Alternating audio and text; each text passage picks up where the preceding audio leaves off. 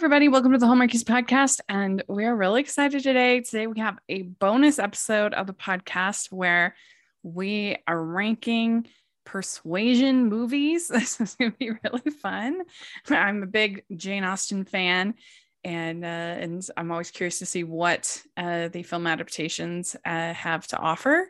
We have a new film adaptation coming out this week from over at Netflix. And so we thought it was perfect time to rank 4 different versions of Persuasion. And I'm film critic Rachel Wagner. And today we have a very special guest with us. Esther Hatch is here. And thanks so much for coming on the podcast. Thank you for having me. It's always fun. Yeah, I think this is your 5th time coming on. I know. I just love coming back so much. And last time we had you on was for our romantic reading wrap up. We're with me and Bree. We're talking books. So that was really fun. And for people that have missed your other times on, why don't you tell our audience a little bit about yourself and the books that you write? Yeah, so I'm an author. I write Regency and Victorian romances. I first published in 2018, so I've been doing it for a few years now. And I specialize in kind of like the cleaner romances without too much steamy heat, but hopefully a little bit of, spice that is fun. Yeah. What attracted you to Regency period for your writing? Well, I definitely was someone who grew up as a reader, not a writer. I think some writers write their whole life and are really devoted to that. But I just love Jane Austen's books from the time I was a teenager.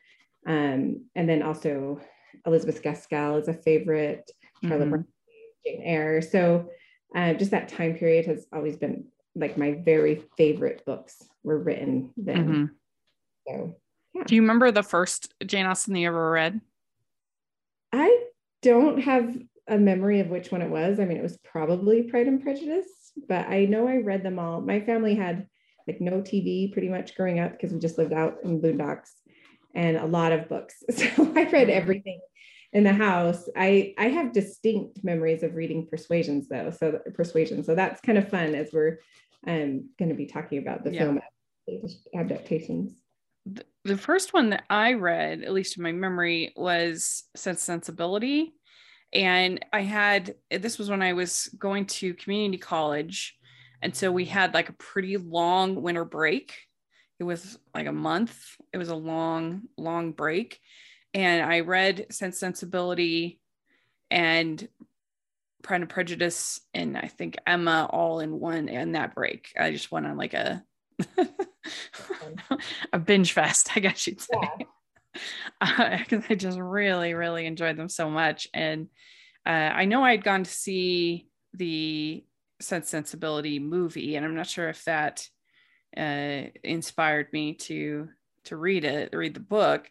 But yeah, I just loved the romance in her books. I loved the witty banter, the characters.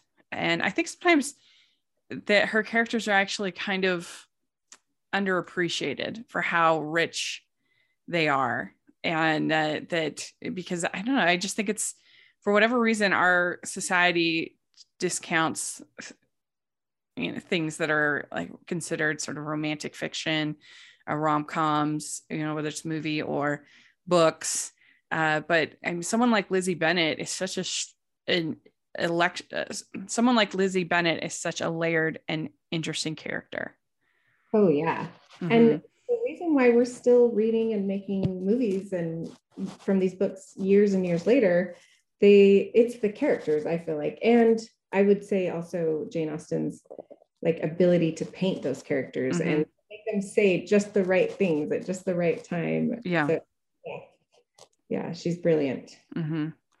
Yeah. And Persuasion is an interesting book from her because I feel like it works really well as a book, and we'll talk about it more, but I don't know if it necessarily actually works that well as a movie. I don't think it's the most cinematic of books. And so far, I mean, I've liked at least aspects of the movies that we've gotten, but I don't think we've gotten like the iconic perfect version of Persuasion. Maybe we're just very picky because I totally agree. And it's like, I could take some things from one film and others from another. Yes. Maybe all combined, we could come up with one. But yeah, I feel like each one of them just kind of missed something for me. Perfect. But I still just love watching them. I don't know. It was fun. Rewatching all of these and watching the new one. Like it was really a fun little project that you had me do. Oh, thanks. I mean, I think that Emma is probably actually, I think, her most cinematic book because easiest to translate, because it's the one that has the most banter between our two leads, because they're friends from the very beginning. And we see them fight and we see them.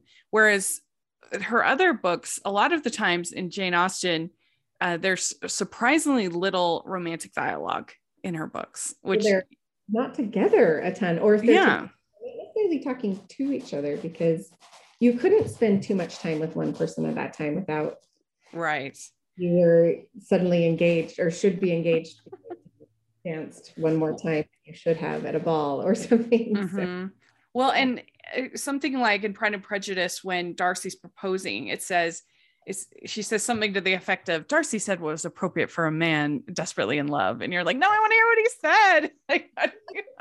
And Emma's the only one that like spells that out, that has the proposal, that has the, the actual sort of romantic dialogue. Everything else is kind of more sort of subdued. And then you get the inner thoughts, inner workings, and then also the like, not political satire, but satire of the day, and so that all works really well. But I think especially in Persuasion, it's so much of it is based on what happened in the past and her thinking about what happened in the past, and then also what's she's thinking about in her head about everything and her worries. And there's really not that much time spent with Anne and Wentworth, and so I think it's a tough one. It's very tough to make into a movie. Yeah, and I feel like both the 2007 and the 2022 version really tried to like talk us through her internal in different ways, a little bit, but kind of similar, and to varying degrees of success. I would say. We'll more specifically, I'm sure, when we get to the different versions. I mean, I would be curious to see a Colin Firth and Colin Firth style Pride and Prejudice, that like meticulous detail to the actual novel. I would love to see that as done with Persuasion. Not as it would Colin Firth, but that Pride and Prejudice, which is so accurate to the book. I would love to see that, but done with Persuasion. We have never, I haven't seen there's a version from the 80s for BBC, so maybe that one is, but I haven't seen it. But I would love to see like a really faithful version. Like a 4-part mini. Yes. Where they can really actually take the time that they need to get all the key scenes away. Yes. We'd like to take a second from this episode of the podcast to celebrate our sponsor of this episode, and that is the Hallmarkies Patreon. Do you love Hallmarkies podcast? Do you want an inside scoop into what happens on the podcast? Do you want early access to episodes and loads of cool perks? Now is the time to become a patron of Hallmarkies podcast. By becoming a patron, you get to access our patron Facebook group. You can request episodes or even be a guest on the podcast. And most importantly, any patron can join our monthly movie watch-alongs with stars like Paul Campbell, Natalie Hall, and more. It's as low as $2 a month to join in and become a special part of the Hallmarkies family. Please consider, and we will love you forever. Go to patreon.com/Hallmarkies. That's patreon.com/Hallmarkies. Let's talk about the adaptations. So we start out with 1995. This stars Amanda Root and Ciarán Hinds, and it has Samuel West playing Mr. Elliot, which is really fun. If you watch All Creatures Great and Small, which I highly recommend that you do, it's a very good show. And Samuel West is in that show, and he plays James Harriet's boss basically on the show, and it's such a charming show. I really recommend it if you haven't seen it. It's on PBS. A lot of people recommend that one, and I need to watch that. Yeah, he plays Siegfried is his name, and it's really good. So I highly recommend it. But anyway, and also Syrian Hines, if you watched last year's Belfast, he was nominated for an Oscar for that. He played the grandpa in that. He's it's a very charming, sweet movie that I think our audience would really enjoy. Amanda Root, I haven't seen in a ton. She was on, I think she was in Cranford and some other BBC stuff. But what was your overall thought of this version? Overall, I liked the attention to detail in this one. I really enjoyed it. It did. I think I watched this second. I watched Modern Persuasion first because I hadn't ever seen that one. And it was a good one to watch after Modern Persuasion because it kind of jogged in me all the things that had happened in Modern Persuasion that I hadn't realized were connected to the book. That's a little bit different, but I was like, yeah, that like swinging the pendulum from first. This one I felt like was very accurate. I really liked Amanda Root in it. I thought she did like an excellent job of portraying Anne Elliot. I had a harder time with Syrian Hines. Like, I didn't get the chemistry between them for some reason. Yeah. It was stiff for me. And I felt like there weren't maybe as many interactions between them that I wanted to see. Like it felt they relied too much on us maybe knowing the story and knowing that they're made for each other without like showing us that they were made for each other. Like, yeah. This one I ranked a little lower because when I was talking about that connection, I didn't actually feel as emotionally connected to this version of Persuasion, despite some of the beautiful things it did. Yeah, I agree. I do think the chemistry is not the best between the two of them. I think Syrian Hines is really good as Wentworth, but the two of them together, just not feeling it. There's just not that like smolder kind of underneath of what you want for these two characters. I do think that this version does the letter writing by far the best of any of them. Yes, I 100% agree. Because they show him their writing and he can overhear them talking, saying, her and Bennick talking about how she's saying, will women love longer when all hope is gone? Yeah. And I really wanted to read the book because I know I've read it twice. But I can't remember the last time I read it. And so I really wanted to reread it. I think I know fairly well which movies are pretty accurate to the book or not, but I believe that is how the scene happens in the book. Yeah.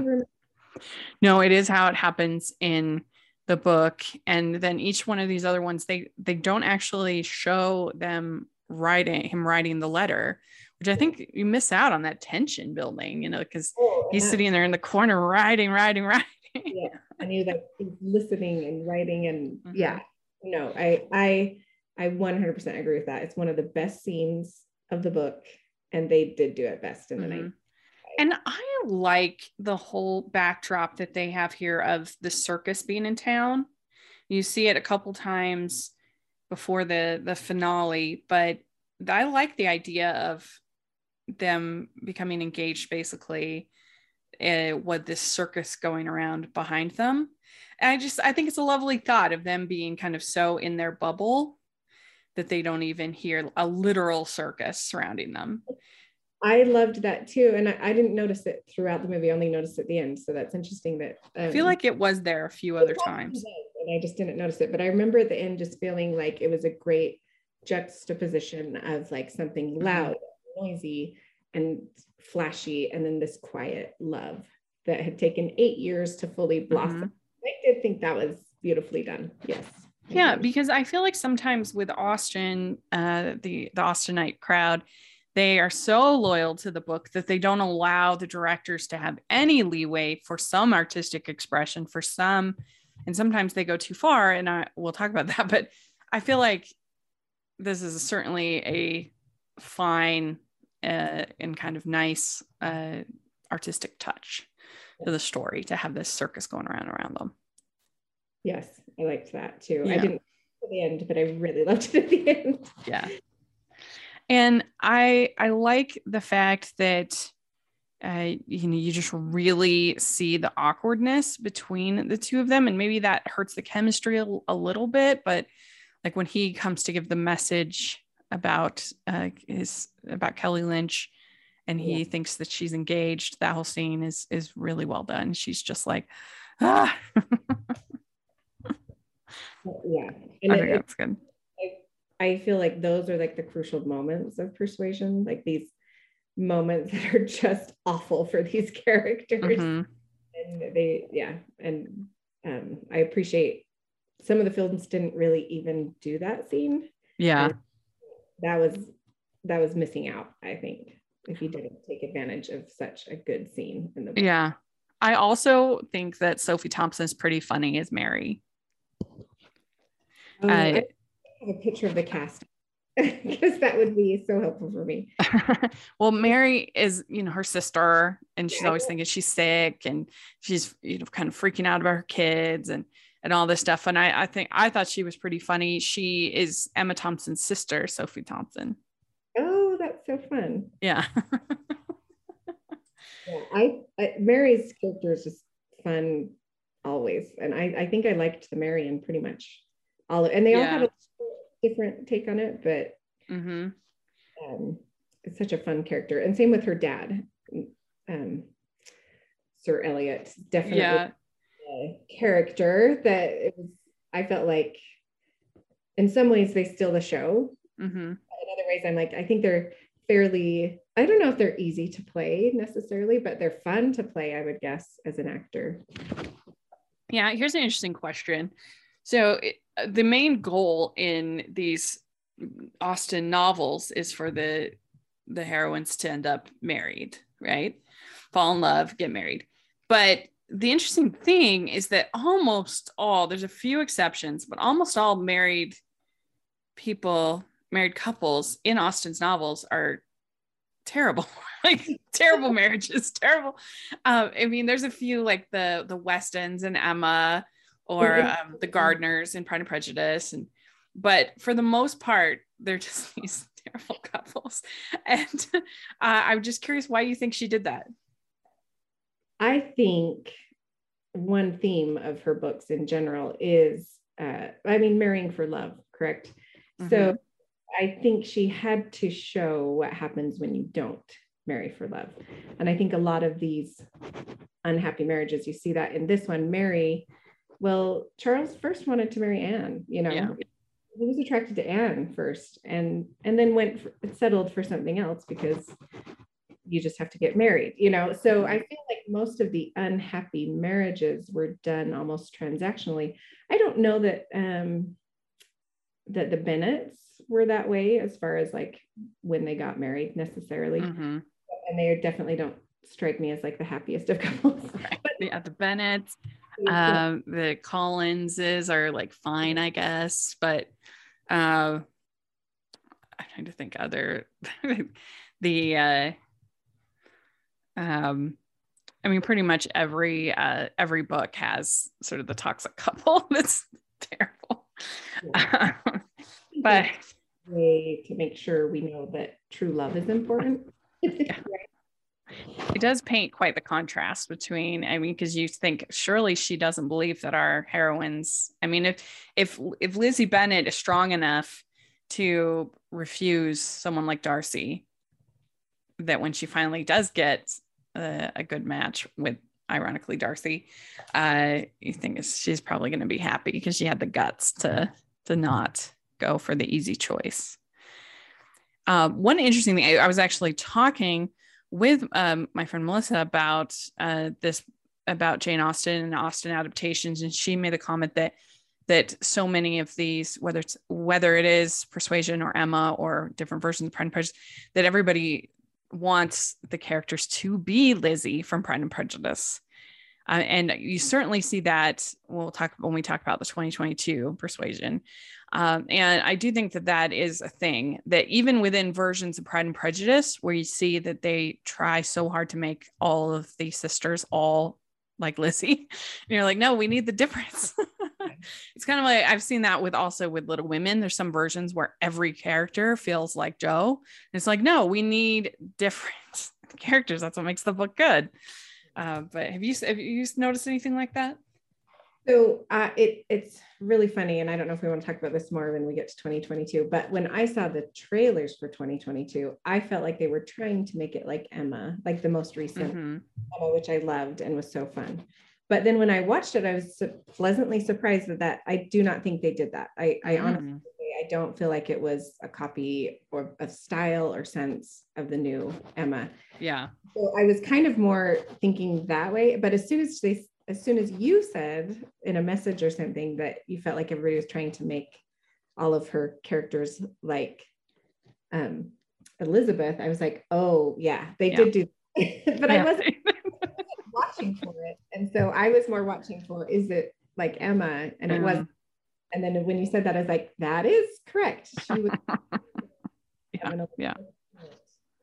So in my little order system that I had, I gave this one a 5 out of 10 for Anne, because I just felt like Amanda Root was kind of flat for me. Like it is supposed to be sort of a subtle, more quiet character, but I don't know.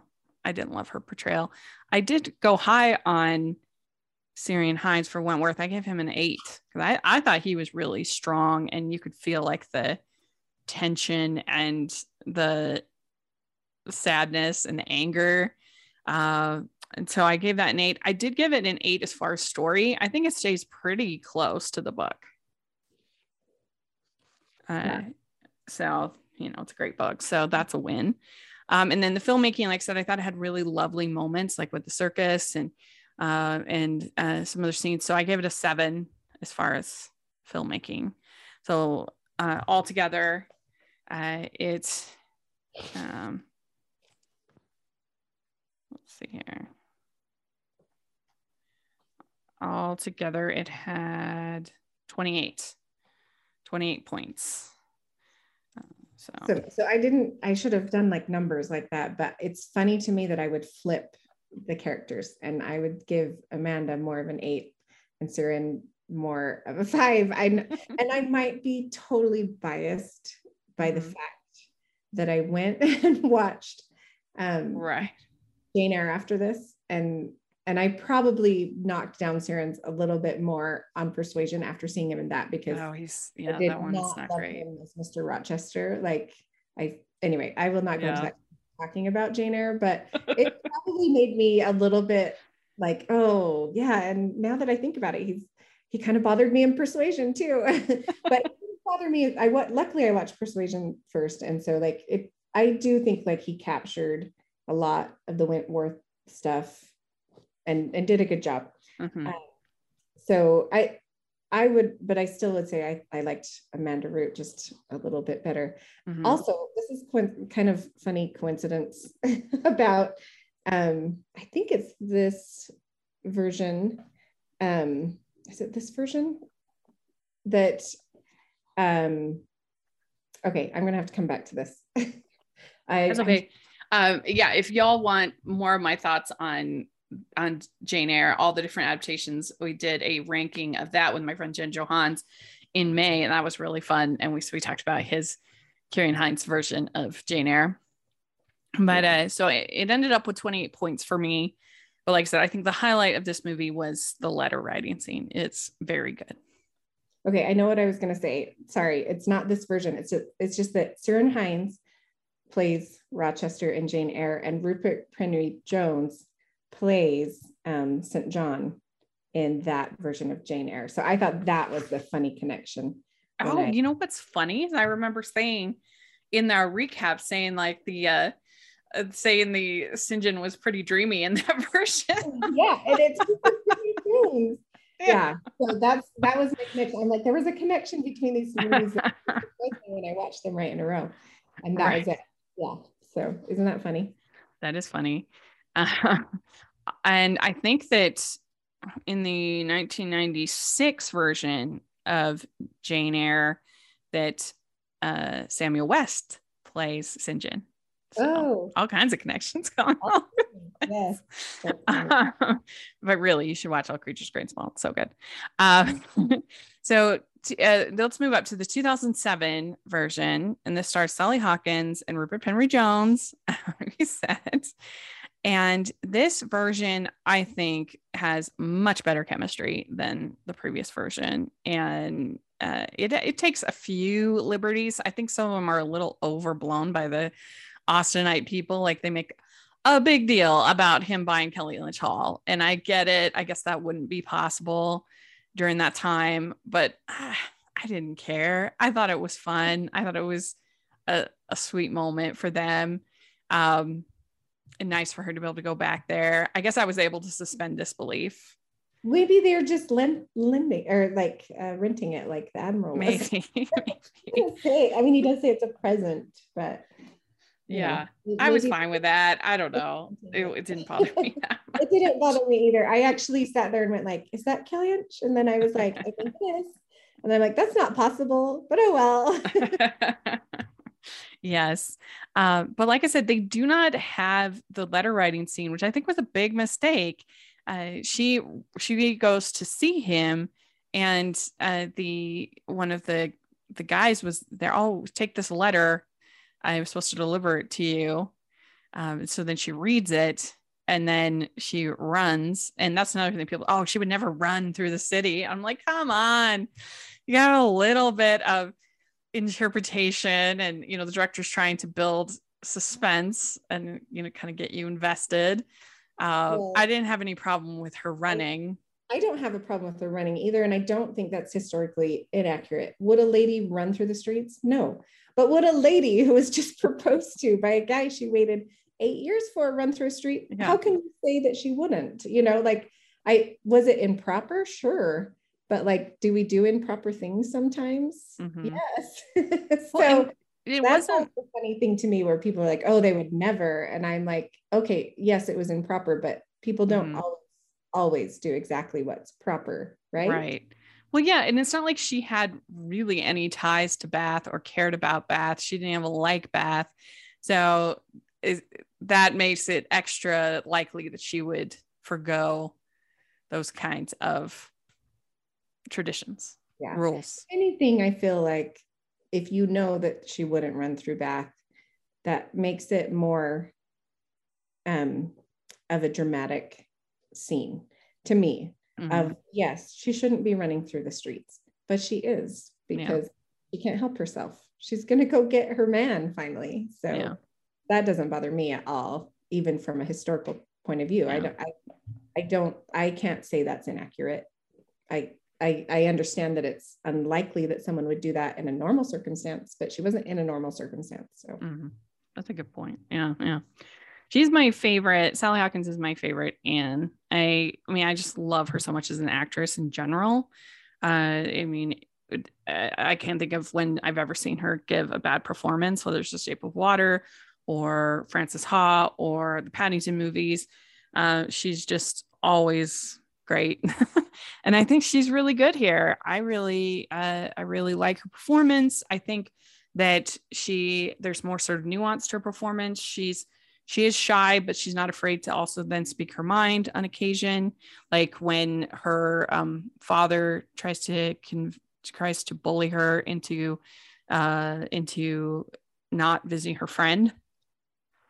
And, she says, stands up to her dad then and says that her friend is not the only widow in Bath who's lost their standing or whatever. Anyway, obviously criticizing her dad for being in debt and losing the house and everything.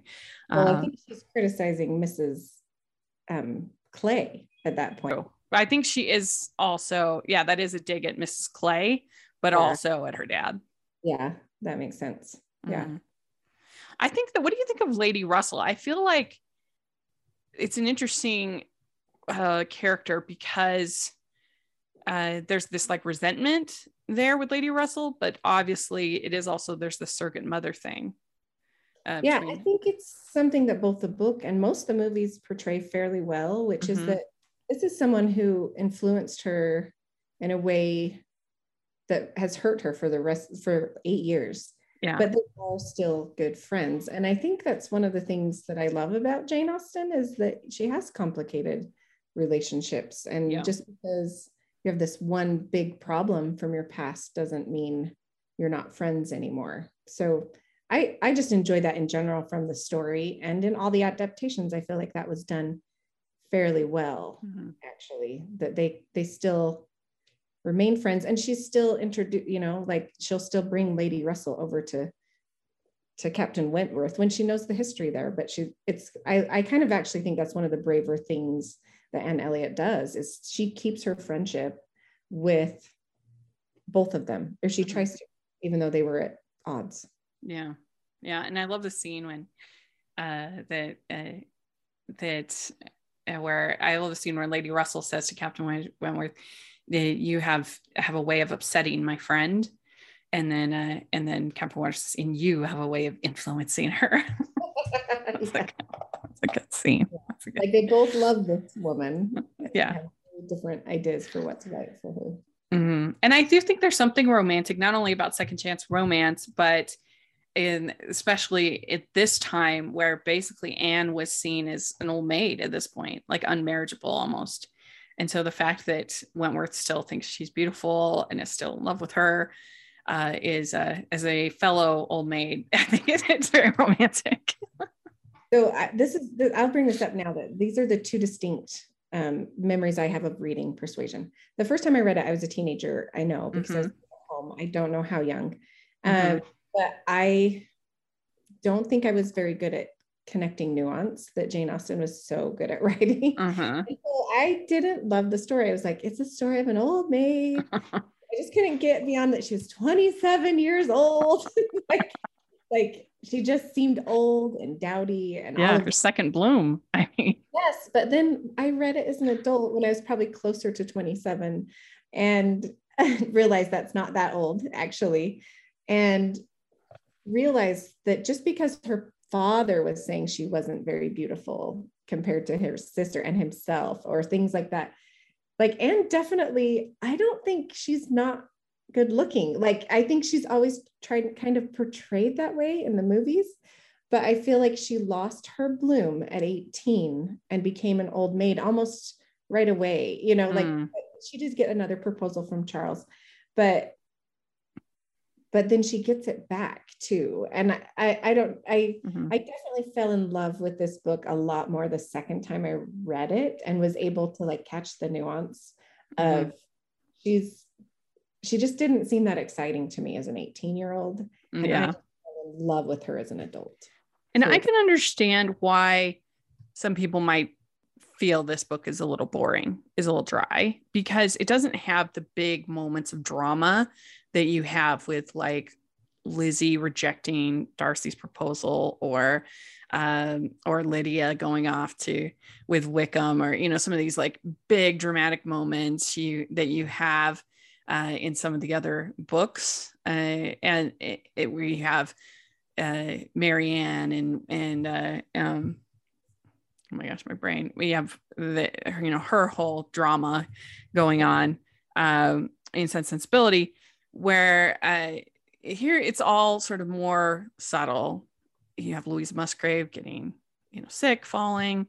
You have them just meeting up at concerts, and there's not like the big drama that you have in some of the other books.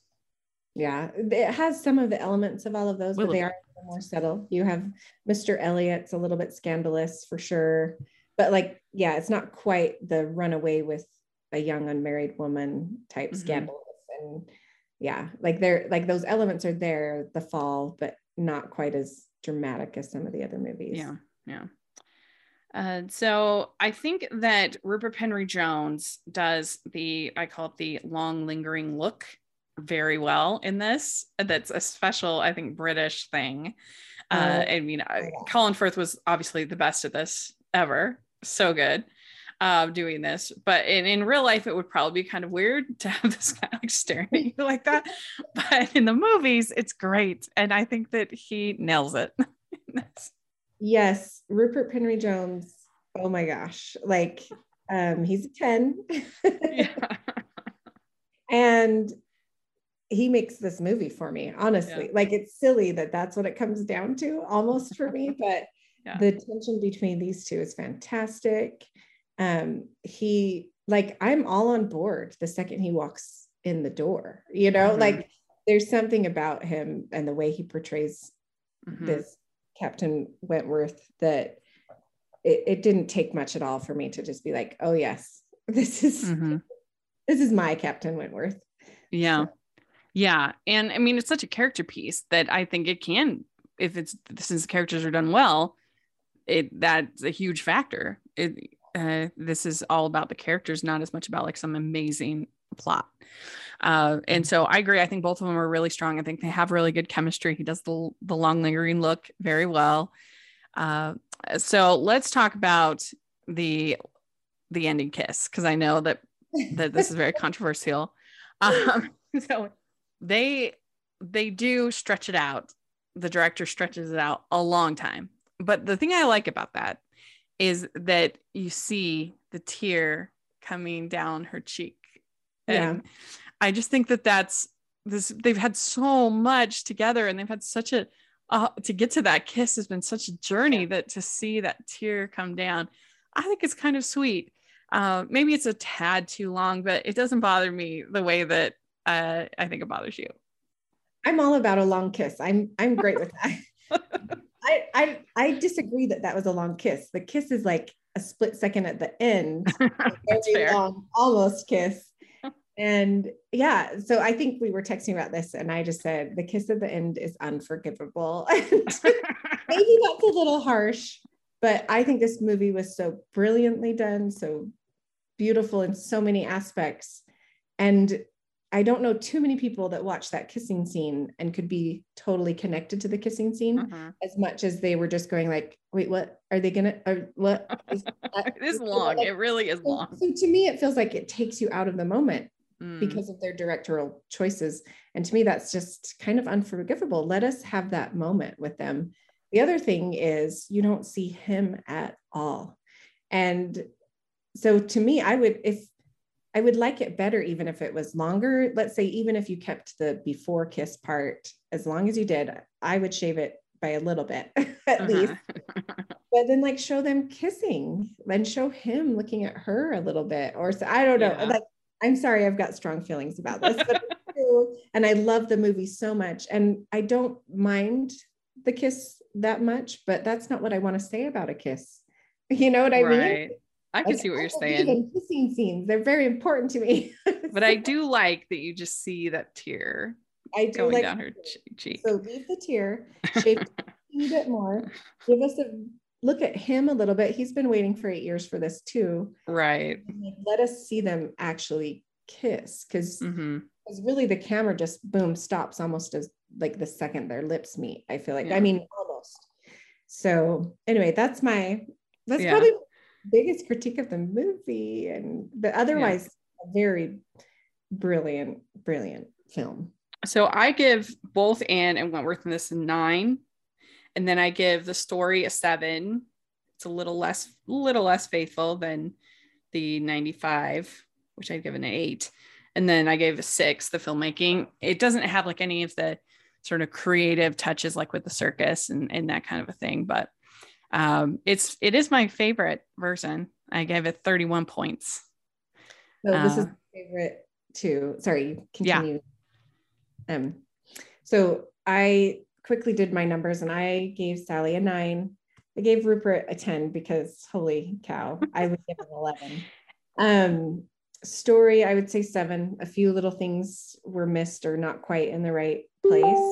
And I liked the filmmaking on this one. And we talk a little bit about how this movie is hard to adapt because it's so internal.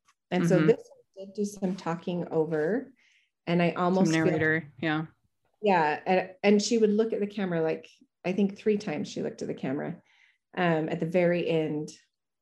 And I just thought Sally Hawkins like glance at the camera is so beautiful. And I think that I liked how they did that. I feel like it gave us more of that feeling of the longing that happens in this book. But it was hard to do without it. Like the 1995 didn't do it.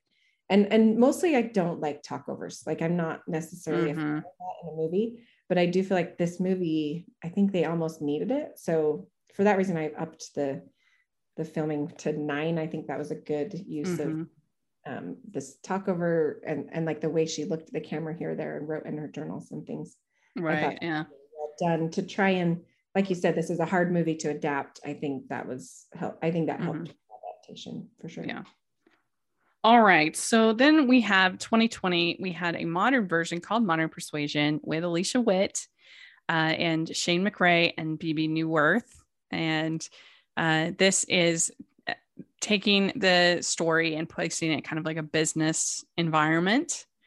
And I actually think they got most of the beats of the story are in there, which a lot of times for Hallmark, this wasn't for Hallmark, but it did feel like a made for TV movie, which I'm not opposed to. Obviously I have a Hallmark podcast. I'm fine with that, but it did feel that way. But there's a lot of Hallmark movies that they give Jane Austen titles that have nothing to do with the stories of Jane Austen at all, which makes me crazy and I hate it. Yeah. But this one actually does have pretty much all of the beats of the story. She had rejected him. They had been in love in the past. He comes back into her environment. He's running basically the company that now she's having to work with. So she's forced to work with him. And you have basically, I thought it was creative that they had the Musgroves were kind of the marketing, like modern marketing people in the office, the girls. That was funny to me. They have a Bennett character. Basically her dad, right? Like, yeah. BB Newworth is basically Lady Russell. And I like Alicia Witt. I think she can bring comedy into a scene. She does a lot with her face comedy, her facial expressions and her mannerisms. And I actually thought that they had pretty decent chemistry. And they changed the letter writing to a text message, which I think makes sense for a modern adaptation, but it's basically all there, the letter.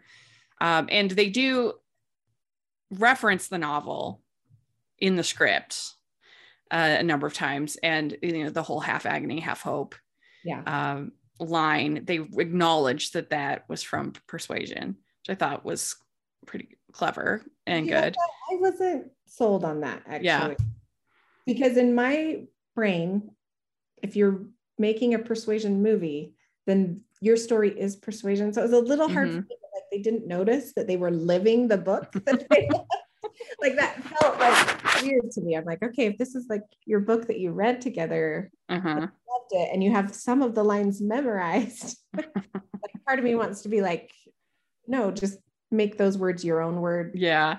Ignore the book. Pretend like it's not in this reality. I don't know. Yeah, I can see what you're saying. I kind of looked at it as like an Easter egg kind of. I did like that it was an Easter egg. I just it kind of threw me off a little. Too much. I can see what you're saying. Yeah. I mean, on Letterboxd, the reviews on this are extremely harsh, and I don't know. I mean, maybe it's partly I'm just used to watching made for TV movies, and I've seen so many that are, like said, way worse and don't even have anything to do with the story at all.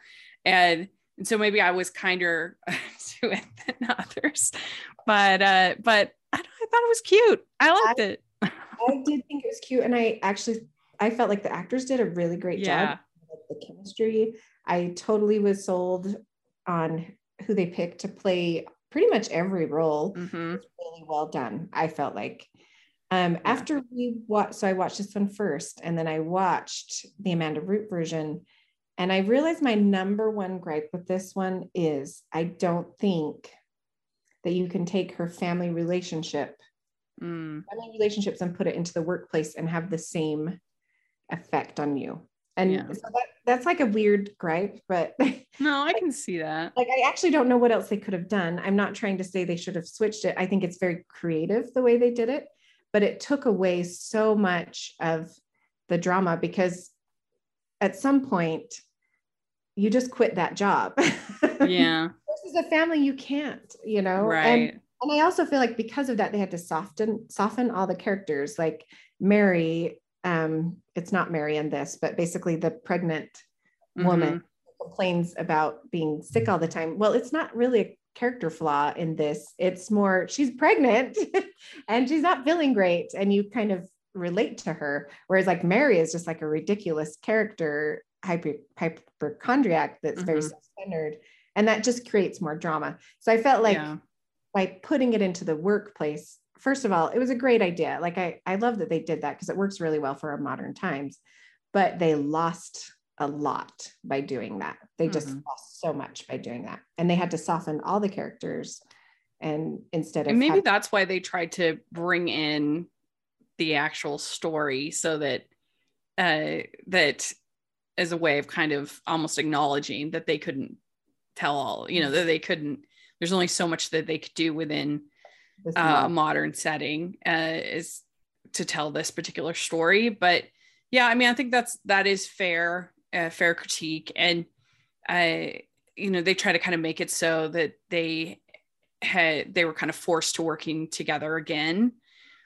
But yeah, I think that it's not the same as like your family and especially all the rules of marriage and that were just part of Regency era that's just not a part of current era. It's hard to modernize that in the same way that you can with Pride and Prejudice. Yeah, exactly. The stakes just couldn't be as high the way they wrote it. And it would have been interesting to watch it not knowing the story of Persuasion and how much I liked it and didn't, but it felt like it was missing. But I do think that the audience of this podcast that likes TV movies, that likes these I think that they will like this version. I really do. I liked it. I enjoyed watching it. And it was just interesting to me that I couldn't figure out what was like a little bit missing until I watched the other one. And I'm like, that's it. It's just that family is different than work, and so that's fair. That's fair. So I gave her 6. And then Wentworth, I gave 6. And then the story, I also gave 6. And filmmaking, I gave a 4. So it ended up with 22 points for me for this version. Like I can't really compare it that much to something like the 1995 version. But I think that if people listening to this podcast look at the reviews on Letterboxd and other places and are like, oh, this is really terrible, I think you might actually like it because I mean, let's be honest, most of those Letterboxd stuff are really hard on all Hallmark type content. So I think that a lot of our audience will enjoy this film. That's all I'm saying. Yeah. So I was close and a little bit different. I did 7 and 7 for the actors. I really liked them both. And I got behind them really well as actors. I did a 3 for the story, just because I felt like they needed to do something to up the stakes if they were going to lower them. And then a 6 for the filmmaking. I thought it was well filmed and so. Welcome to the Pilot Podcast. My name is BJ. And my name is Me Too. And we promise this promo is worth it, so please don't skip ahead. We're 2 judgy friends who put our judgmental skills to work for you.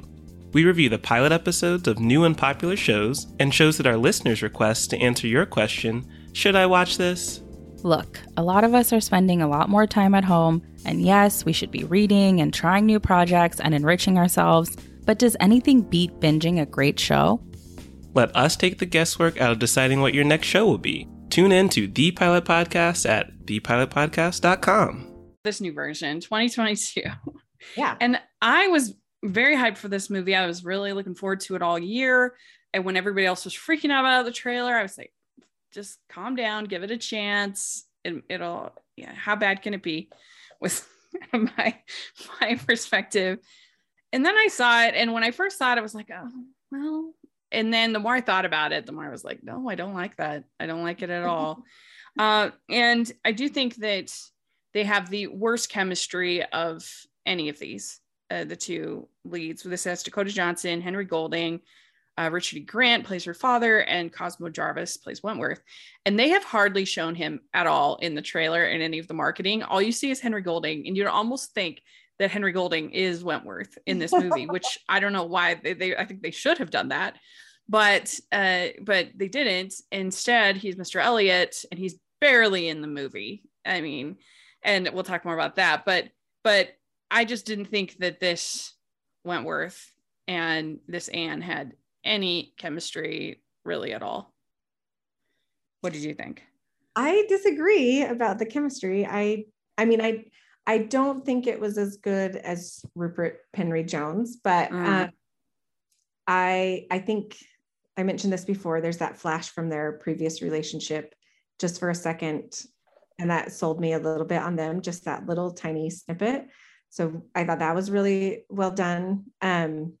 I do feel like they tried to modernize very much like the way you would interact with people in this. Like, hey, let's actually talk, which Jane Austen didn't let her characters do super often because it was hard back then to have a conversation. So, and I'm not totally anti-modernizing things. There were some things in this that bothered me, some things that didn't. I didn't hate that aspect of it. Like, okay, let's have a healthy relationship. And if we haven't seen each other for 8 years, we can talk about it, you know, which is fine. I didn't love it necessarily, but I didn't hate it. So I would say I really liked his look. I really liked her look. I really liked, I mean, her hair down too much. I don't love that, and we can get into costumes later, but I'm just saying, like, as far as like the actors themselves, I felt like I could get behind them, but maybe not quite as much chemistry as some of the others, but I believed it. So, well, I have no problem with modernizing as well and creative takes. I mean, I really like Love and Friendship, which is almost nothing like the actual book, but it's witty enough and kind of has a wicked sense of humor, and the script is really good. So I enjoy that. But this one, I mean, they completely change Anne's character. I mean, it is almost nothing like the Anne Elliot from the book. And that's when I start to have problems. I mean, she's like a wine drunk for a lot of this movie. She's rebellious. She's speaking her mind at any opportunity, which is just not this character at all. And that was frustrating to me. All of the fourth wall breaks, I pretty much thought were really annoying. I didn't like that at all. Again, I don't mind creative touches, but when you completely change the characters, then why are you even making the movie at all? Yeah. So, and I agree with a lot of these things. So the fourth wall breaks, I wanted to talk about that because in the Sally Hawkins, I feel like they almost do that, except for it's a talk over. And in here, she looks at us and tells us. Yeah. And I think the Sally Hawkins was a much better way. I get what they're trying to do. They're trying to give us. So here's where I have issues with this new one. They're trying to give us some of Jane Austen words. In my mind, that's the only reason to do that. But her talkovers weren't always Jane Austen's words. Yeah. They were very different from Jane Austen's words. So I agree. Like, so one of my favorite adaptations of a Jane Austen novel is Clueless. So I'm definitely okay with some different things, but I felt like they didn't, gosh, with the modernization of this one, it was too all over the place. Yeah. It was. Well, and don't you agree, like fundamentally changing her character to be this like rebel and to be getting drunk all the time? Like, what? Yeah. Yeah. The drinking was weird to me. Like, yes, she literally pours a bottle of wine on her head at one point. And she's sneaking bottles of the wine up into her room. And she basically says at the very beginning that she drank for the last 8 years to get over Edward, which I just, yeah. And the idea of them deciding to be friends midway through is like an interesting idea, but it takes away a lot of the tension of the scene, because when it gets to the final scene, there's no doubt that she is not going to be with Mr. Elliot at all. You have no doubt about that. And there's at that point, what's right? that? Doesn't he still think she's getting married at the end of this? Well, she does, but as an audience viewer, I have and obviously I know the story, but like there should be a certain degree of tension in that when the whole final letter, there should be some degree of tension of, she's just thinking that he's engaged to someone else. He thinks she's engaged to someone else, all of that. But because they had already had this whole conversation about, well, we agree to be friends, I thought it lowered the stakes a lot. And it's not a story that has that much stakes to begin with. And so I didn't think it worked. Yeah. I didn't really think it worked, but I didn't mind that change as much as you, but also as much as others changes that really were weird for me. And like I said, Henry Golding as Mr. Elliot is hardly in the movie at all. And I think they were afraid to make him a bad guy. I don't know why.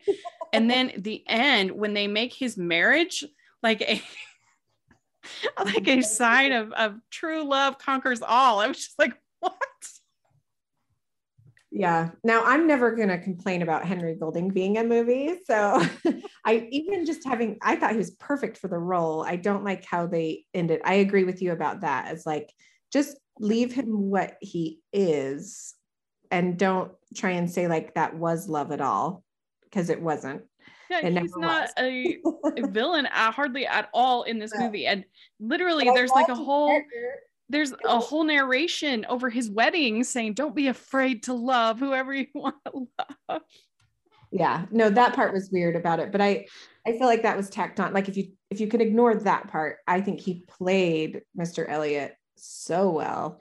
And this idea, yeah, I loved him. I don't think this character was really like, he does a good job with this character. This character's not Mr. Elliot. Yeah, well, I mean, barely. I feel like at the end, definitely things changed in that, like, he's a little bit better version of Mr. Elliot. But I think if you took out that last scene where he actually really likes Mrs. Clay, I guess. Yeah. if you kept it that he didn't like Mrs. Clay, but was just trying to stop his, like, get his inheritance by stopping a marriage between Mrs. Clay and Mr. Elliot, or Sir Elliot, then I feel like he goes back to the original Mr. Elliot. The endings twisted that. So if you take away that, I feel like it was a decent Mr. Elliot proposal, this charming, dashing man with secrets. And actually they kept him rich too, which was not original, right? So I mean, they did a few things. Well, in the book, he has the appearance of wealth, but he actually isn't. And in here, I kept waiting for them to discover that he's not actually wealthy, and they don't. Like he's wealthy. So I feel like they took away a couple of things, like you said, to soften his character and make him not so much a bad guy. And I think they did that with almost every person in this movie a little bit, a feeling of like, everything's okay, and I think that's a modernization that we have too now, that, everybody should be good with who they are. And we're not going to judge people for not wanting to take care of their children and not, I don't know, and marrying someone in order to stop someone else. Well, that is something that I've said about the 2005 Pride and Prejudice a lot, because I feel like that movie takes everything in the book and kind of takes it down a notch. Like, really, the Darcy in that movie is kind of just shy. He's not even that much of a jerk. He's just kind of awkward. Like, her mom isn't that over the top. Like, just everything's kind of taken down a notch, which I'm okay with. But in this, I just felt like they pushed it too far, even for me. That, like, again, making her a drunk, making her a rebel, making Mr. Elliot the happy ending of the story. but I, there were moments that I liked. Even though I didn't think they had the greatest chemistry, the kiss at the end I thought was well done. And there was a sense of like taking a deep breath and be like, oh, finally, for both of them, which I thought was nice. And I also thought that Mary was pretty good in this. So I liked that. I liked the diversity in the casting. You could definitely feel a big time Bridgerton influence on this movie. I don't know if did you watch Bridgerton? I watched most of the first season. Yeah. It's pretty spicy. So I wouldn't be surprised. So I knew what it was. Okay, good. Yeah. So I read the book years ago. Yeah. Well, you could just feel like in the music choices that felt very Bridgerton-y to me, but not as effective. I didn't really love the music in this. And then also in the costuming, you could feel a Bridgerton influence because Bridgerton, I mean, you've seen it, it's kind of all over the place, but like, because Bridgerton is fictional, I'm like more willing to take like a leap of whimsy, I guess, with it. Because they mix like the queen is wearing like, it looks like she's in like Mozart time. And then the others are in sort of Regency, sort of not, it's kind of all over the place. But in this, it was really all over the place. There were clothes that, I mean, I'm no expert, but there were clothes that looked very like Victorian, times where she was wearing like a shirt and a skirt. Yeah. They almost look like Civil War time. And then times when she was wearing more of the typical Empire waist kind of look. Yeah. And the hair was a mess. Well, it's interesting to me that it's always the main character that they do this with. And because I think they just want them to feel connected to us. I don't know, but I feel like most of the other costumes were more accurate than Anne's. And then you have everybody in this Regency clothing, and then Anne's wearing basically a white blouse with a skirt that comes to her waist. It's not high waist. It looked like a totally different era. Like 1940s almost to me, like one of them. Yeah. So I'm going to be kind of, this is where it gets very tricky for me because it becomes art, right? And I thought Bridgerton was an artistic masterpiece. I will be honest. It's too spicy for me personally. Yeah. But the clothing, and I loved the music choices in it. Yeah, the way they changed them. And you noticed it and you appreciated it. That's how I felt about it. This one, it felt like they wanted to do it, but they didn't do it artistically enough for me. I don't know. And art is so, what's the word? Like, it's so hard for me to explain. Well, I mean, Bridgerton is trying to embrace the sort of bodice ripper kind of Harlequin, kind of bring in that whole part of it, which I think it adds a little bit of camp, a little bit of that kind of factor to it all. So you want clothing that's kind of embraces that as well. Yeah. Whereas this, there's really, aside from the like drinking and there's and even that's not really like camp. And so it's like trying to combine this like indie sensibility. It's something you see at Sundance or whatever with like Jane Austen, and it just, and then bringing in some Bridgerton too. And it just doesn't really work as like a voice and an artistic expression, like you're saying. Yeah. I feel like, so in Bridgerton it added, I feel like this movie it took away. There were phrases like, he's a 10. Yes. Yeah, that's true about the script. If you're in 6 in London or whatever it was, you're a 10 in Bath. You're a 10 in Bath, or you're 10 in London, you're 16 in Bath. Like these modern phrases. And the thing is, they were just thrown in at times.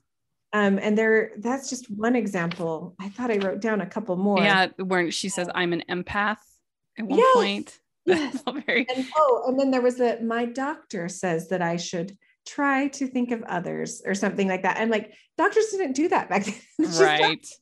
Psychiatrist. And I'm like, I don't think that was done back then. Now we're worse than exes. We're friends. Yes. Exes. That's another one. I'm like, it's like, it distracted me and detracted from Jane Austen's beautiful writing, first of all. And like his letter was also changed. And I'm like, how do you change into something? He says something like, because your love has not lasted as long as mine, which isn't a bad sentence. And I'm sorry if Jane Austen wrote that one. I didn't go back and check, but I am almost 100% sure he did not say that in that letter. And it just was like, you're throwing in, someone's trying to up Jane Austen and they're not doing it. They're not doing it.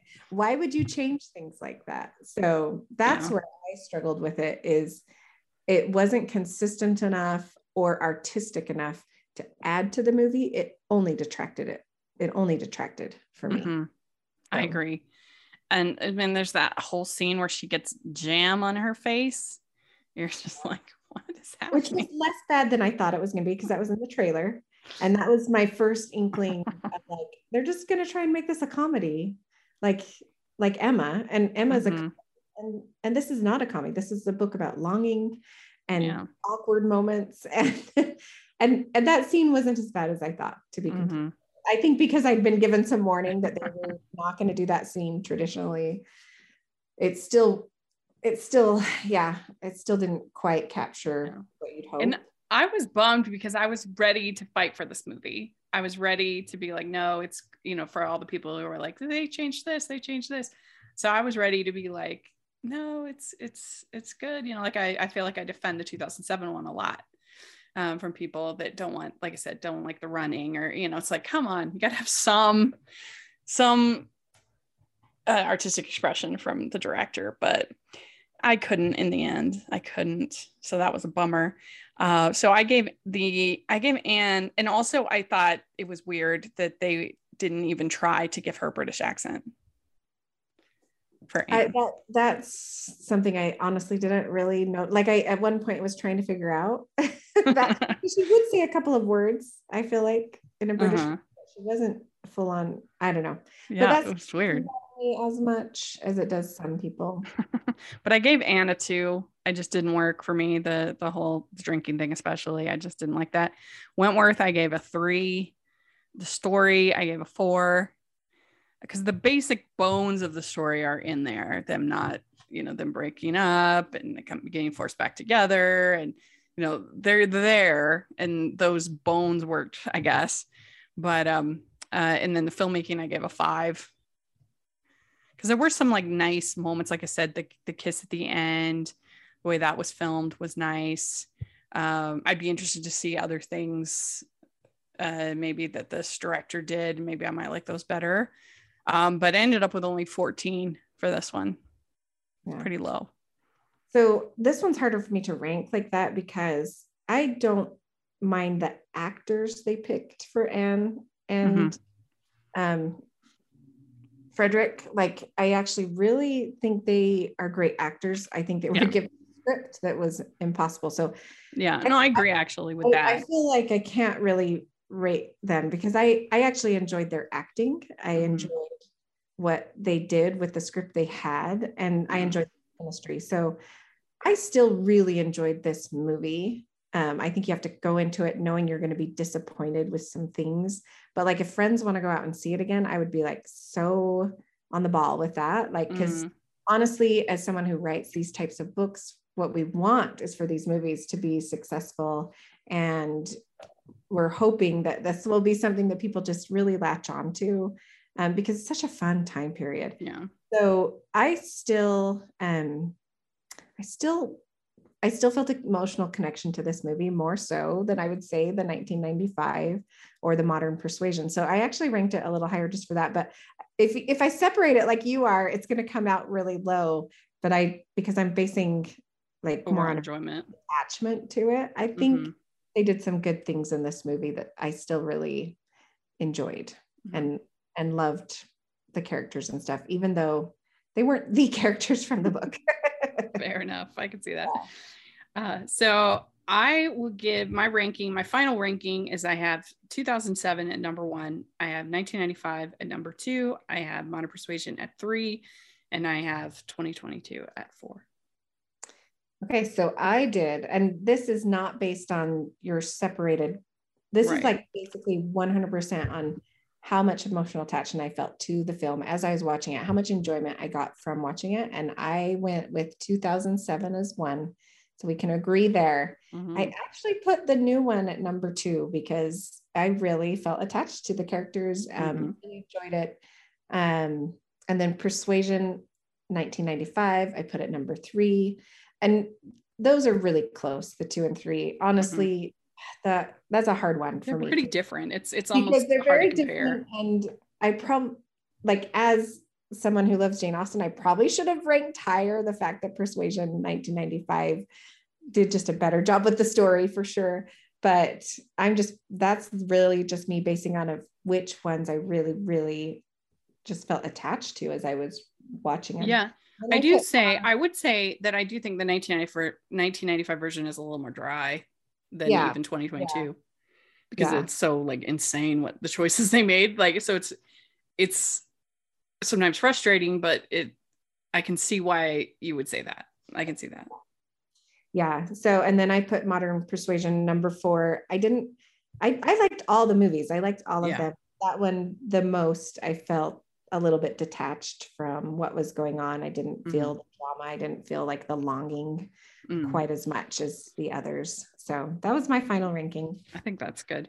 Well, let us know if you're listening what you think and what you would rank these 4 movies. And you can stream most of them except for 2007. You have to have BritBox to stream it. Our number 1. But I'm sure that if you go to your local library, they will have the 2007 one. So I would check that out there. But nevertheless, let us know your ranking of these 4. We'd love to hear that. I think you can watch the Modern Persuasion on Tubi free, so that's nice too. But again, let us know what you think of these versions. We'd love to hear it. And Esther, where can people find you? I am on Instagram as author Esther Hatch. I have a podcast called Between the Lines with 3 other authors that write wholesome type romances, and also on Facebook as author Esther Hatch. So those are great. You have a new book coming out? I have a Christmas collection coming out soon, and I will have a second book coming out in December this year. Okay, great. Very good. And we'll put a link to our affiliate link for Amazon for Esther's books. So you should check that out. And you should check out Jane Austen, of course. Always a great time and we're going to be doing for our monthly romance reading recap, we're going to be doing Persuasion this month. So that's going to be super fun. So you want to read up on your Persuasion. But you can find me at Rachel's Reviews, all of our social media, iTunes, YouTube, and on Rotten Tomatoes. And I'll put my link to my review for the latest Persuasion in the description. But make sure you're following the podcast on Hallmarkies Pod and Hallmarkies Podcast, all of our social media. And if you are listening on iTunes, please leave us your ratings and reviews, 5 stars. It really helps us so much. And if you are listening on YouTube, please give the video a thumbs up and subscribe to the channel. We appreciate that so much. We also have our Patreon group and merch store where we have some Austen-inspired merch in the merch store. So check that out. And thanks again. This was really fun to get to talk about these movies. And we'll talk to y'all later. Bye, everyone. Bye.